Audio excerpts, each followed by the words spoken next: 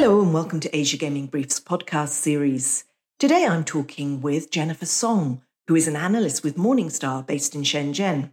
We're going to be discussing the outlook for Macau and how it differs from expectations at the beginning of the year. We're also going to be discussing China's outbound tourism policies. Thanks again for agreeing to this, Jennifer. It's great to have you back.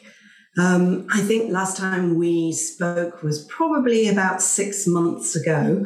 And just wondering now how the recovery or lack thereof in Macau is playing out compared with your expectations at the beginning of the year. That's definitely below expectations. So the first 2 months of GGR data was still good and well on track, but the number fell sharply since March due to the outbreaks and city lockdowns in mainland China. So the daily GGR in April fell further to 89 million. That's the lowest level since October 2020. So overall numbers were below our expectations. And what are you expecting for the rest of the year? Do you see more of the same, or do you think this could actually pick up? We actually think second quarter will remain very weak. So we have reduced our full year GGR forecast from 45% of pre-pandemic level in 2022 to 30 to 35% of the 2019 level over the past reporting season. And we currently expect the Q2 GGR to fall to 16% of the 2019 level compared to 23% in the first quarter. So we still expect some recoveries from the mid of the year, given we're taking some hope on the upcoming summer holiday and further rebound in first quarter. And we think the rebound of traffic to Macau during the May holiday, that probably is a signal for pent-up demand. It's a signal for pent-up demand. Do you see any signs at all that border may reopen with Hong Kong anytime soon? We would expect some minor lift of the quarantine policy, and the recent news of China's border policy also suggests a minor easing of the quarantine measures. For example, the quarantine days were reduced to 10 plus 7. That means 10 days centralized quarantine plus 7 days self-monitoring for the overseas travelers in some cities, for example, like Beijing. And originally, the quarantine days were 14 days centralized quarantine plus 7-day home quarantine. So the overall days were reduced already. So we expect some minor lift of Hong Kong border to Macau at a similar manner, but we don't expect any material change of the border policy and the China's zero COVID strategy before the 20th National Congress, which is likely around the late October or early November. Right. And of course, quite aside from COVID, there seems to be mounting evidence that China is stopping gaming customers from visiting Macau. Are you hearing that where you are? Yes, from policy side, we see news that China temporarily suspended the overseas traveling, but actually that's not the first time that China has mentioned that policy.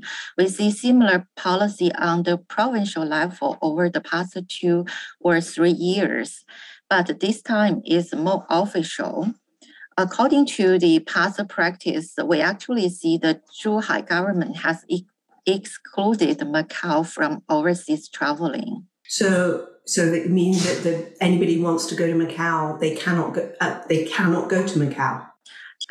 So from the policy side, they still can go to Macau, but we see some near-term impact is for the air traveling, as some cities have canceled the direct flight to Macau. And air traveler generally contribute higher GGR because they will stay for more nights. So that have some impact to the overall traffic to Macau. Do you think those flight cancellations, is that because of COVID, or do you think it's because of this policy that they don't want people going to Macau to gamble? I think that's the flight canceling, that's more related to COVID policy. But from the other side, and gambling, cross-border gambling, we actually received some feedback from some like a VIP and the premium mass client from last year. They were received the government warning for the overseas gambling since beginning of last year. So those VIP and the premium mass and even some business traveler have maintained very low profile for reduce the traveler to Macau. And how big a problem is this for Macau, do you think, for the future, even when COVID goes away? For the VIP side, that definitely has a big trouble to Macau. So that's why the Macau government has thinking to diversify the customer base. But another thing is for the casino operator, because premium client and VIP client, they generally generate lower EBITDA margin, which is about just 10%, but mass market generates 25 to 35% of EBITDA margin. That's much higher. So growing mass market is likely to offset the negative news for the casino operators bottom line. But in the coming like 2 or 3 years before Macau have a fully recover, I think the impact should be still there. Okay. And you just mentioned that the operators are trying to diversify their tourism base. How realistic that is, given that the focus has been on mainland China for so long? Actually, from the policy side, we see that news just signals Macau government wants to support the sector. That is good for the sector because the government, although they may have some preconditions, but they may have some commitment for a cut of gaming tax. That will definitely help to boost the bottom line. But on the practical side, we think there are some 3 difficulties. The first one is Macau's border policy need to be consistent with mainland China.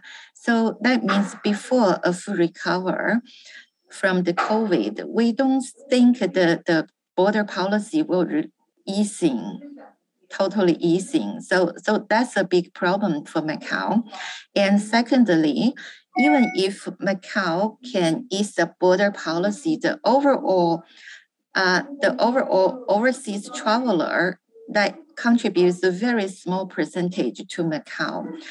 Just take 2019's number as an example. There are 71% traffic from mainland China and 19% from Hong Kong, 3% from Taiwan. And the overseas traffic only makes like 7 to 8% of the total tourism traffic. And the largest one is Korea, South Korea, that makes 2%. That's a very, very small number compared with the mainland traveler.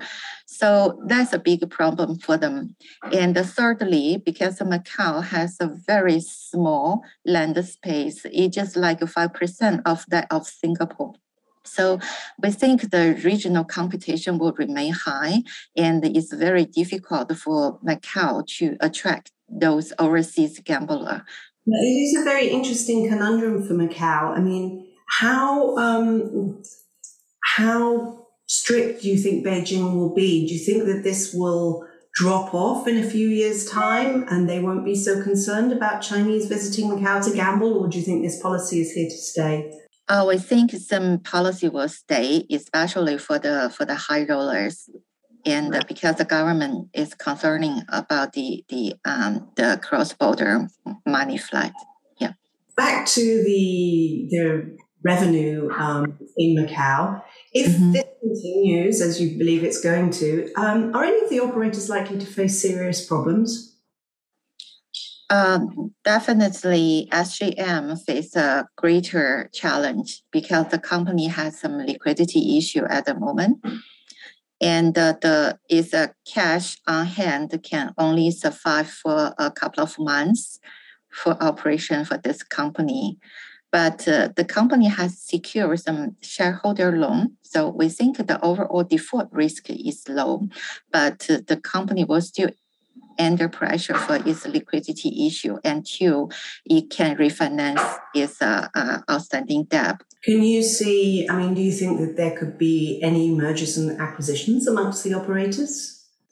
We don't think so, because the near-term visibility of Macau is quite low, and we don't think anyone wants to take over others.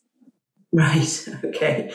And do you still think that the 6 existing operators will be the ones who get the licenses, or do you think there's any room for surprises? I think they will still go for the license renewal, because this gambler has stayed here for 3 years since the beginning of the COVID outbreaks. So they already spent too much. I think they will go for the license renewal. And from analyst meeting with those management, they're still keen for renew their license.